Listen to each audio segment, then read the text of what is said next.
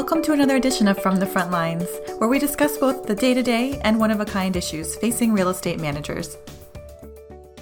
Our topic today is technology and energy optimization. I'm Suzanne Hill, and I'm here with Drew Folks on the growth team at Mesa, one of Google's products focused on sustainability. Welcome, Drew. Thanks, Suzanne. It's so nice to be here. Drew, can I start by asking you about your background? I understand you have worked as a property manager, so I'm sure that came in handy when working on this product. Yes, it's certainly nice to be able to commiserate with the folks that we get to work with on a day-to-day basis. I got the great pleasure of starting my career in co-working, actually, which I like to consider like really high-touch property management because our leases are month to month. So if I didn't do a good job, I got to see the results of that very quickly. Mm-hmm. Starting in commercial real estate and being able to bring solutions focused on the folks that are actually operating these buildings and in it on a day-to-day basis is very satisfying. Absolutely. I think that's why our people love what they do. Why are tenant temperature complaints something we hear about frequently? Why do you think that's so common in real estate management and building operations in general? I think that's a great question. I think of this as kind of an equation for operating real estate. And the outcome of that equation is always with the inputs. And I think that the inputs that we've put in the way that we operate buildings are fairly antiquated at this point. It's not anyone's fault. It's that we're operating with the best data that we have. And, for the last 50 years, the way that we've been operating commercial real estate has worked. We've all been very successful.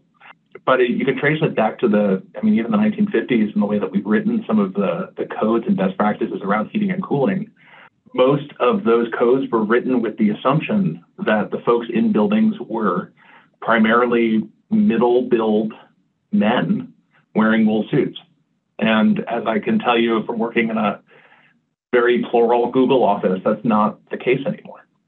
We are different people, and we wear different clothing, and we're certainly a more inclusive workforce than it was in the 1950s. And I think that what's been difficult is it's hard to change those assumptions without really credible new data.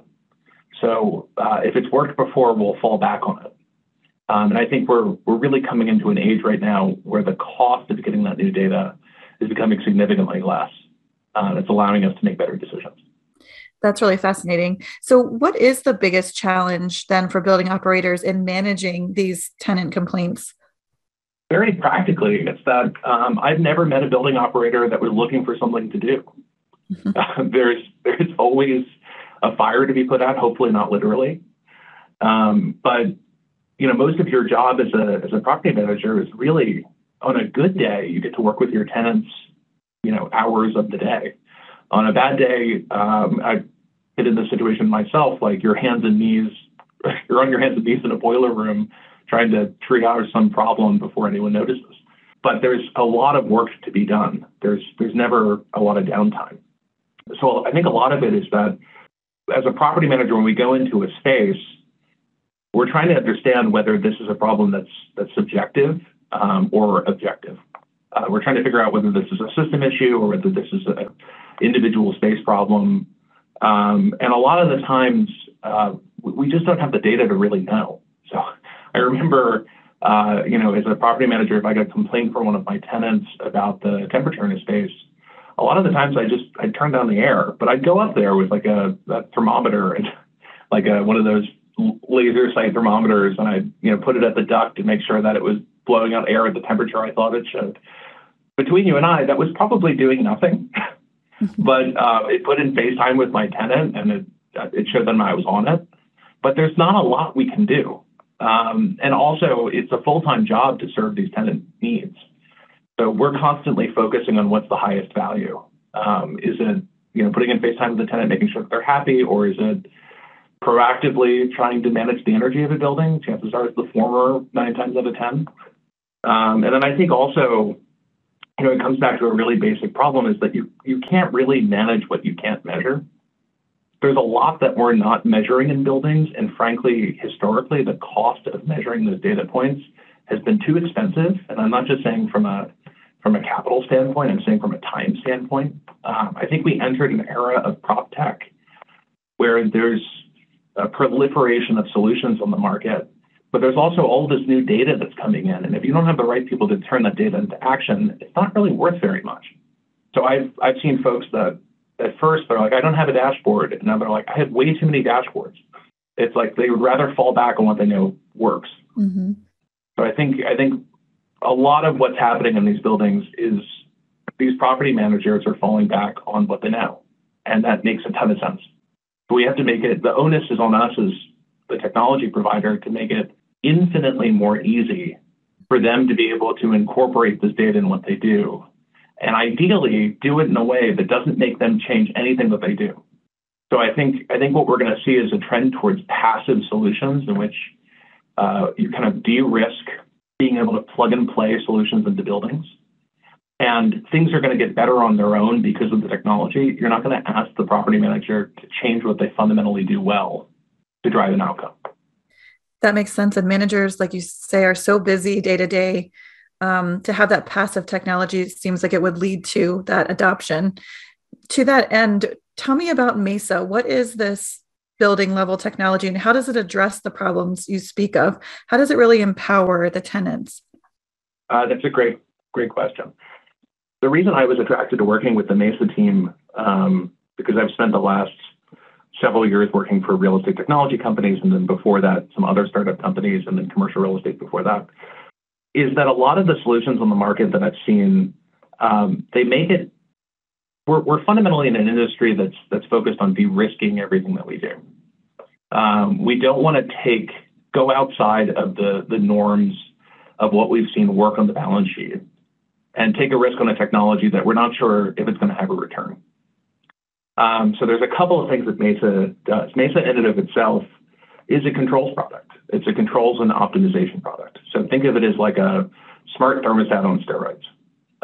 It's something that makes the default of what's happening in a space inclusive of the way that the space is being used for the purposes of passively driving down the carbon consumption of the building. And that was a very fancy way of saying it's kind of like the same technology that we see in light switches. When you leave a room, the lights turn off. We figured that out 10, 15, 20 years ago. What we haven't figured out yet is how to be able to do that on the higher consuming things like heating and air conditioning. And that's what Mesa is doing. It's taking data from a space through off-the-shelf sensors, through the smart thermostats with occupancy sensors. They use the same passive infrared as the aforementioned light switch, from point solution sensors that are battery powered, you can stick on windows, or can take like granular heating and cooling data points, like temperature set points or humidity data points, and bring them into a system that's going to be able to crunch that data and then control the building in the most optimal way. So whether that's if people aren't using the room, setting the temperature a couple degrees lower, or if people left the building for the day, turning off the heating and air conditioning, adjusting the schedules, adjusting the set points, kind of all these things that it would be far too expensive to have a human being do that. And they probably, even if they had the data, wouldn't know what's the most optimal point. Mm-hmm. And then also, as property managers, we're constantly striking a balance of our number one priority is tenant satisfaction. So even if we have an agenda for reducing the carbon of the building, that will always be superseded by making our tenants happy. So if I have a tenant that is in a space, I want to make sure that it's heated and cooled so that I won't get a tenant complaint. Mm-hmm. And that's always going to trump my ESG agenda for the space. Mm-hmm. So it's very difficult as a property manager to balance tenant satisfaction and energy optimization. And if we try to do it ourselves, or we just try to throw people at the problem, it would be a full-time job. So rather, we're falling back on the defaults. What I think Mesa is trying to do, and I think we do it really well, is we're improving the default.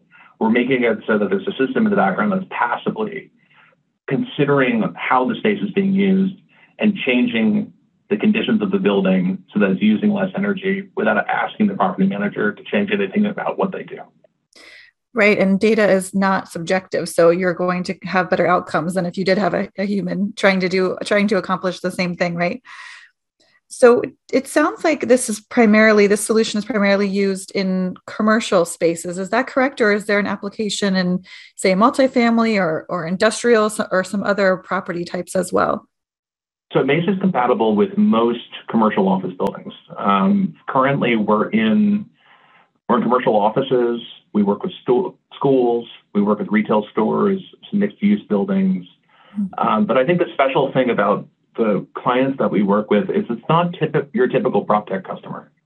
So most of the space is focusing on Class A towers, which if you look at the distribution of real estate in the United States is really about 12% of the building stock. Mm-hmm. So there aren't solutions being catered towards that other 88% of buildings. They probably almost certainly don't have a building management system or something that's controlling the equipment, whether it's on-site or remotely. And there's not a lot for them. And in aggregate, they make up the majority of the carbon. So this goes back to that concept of de-risking.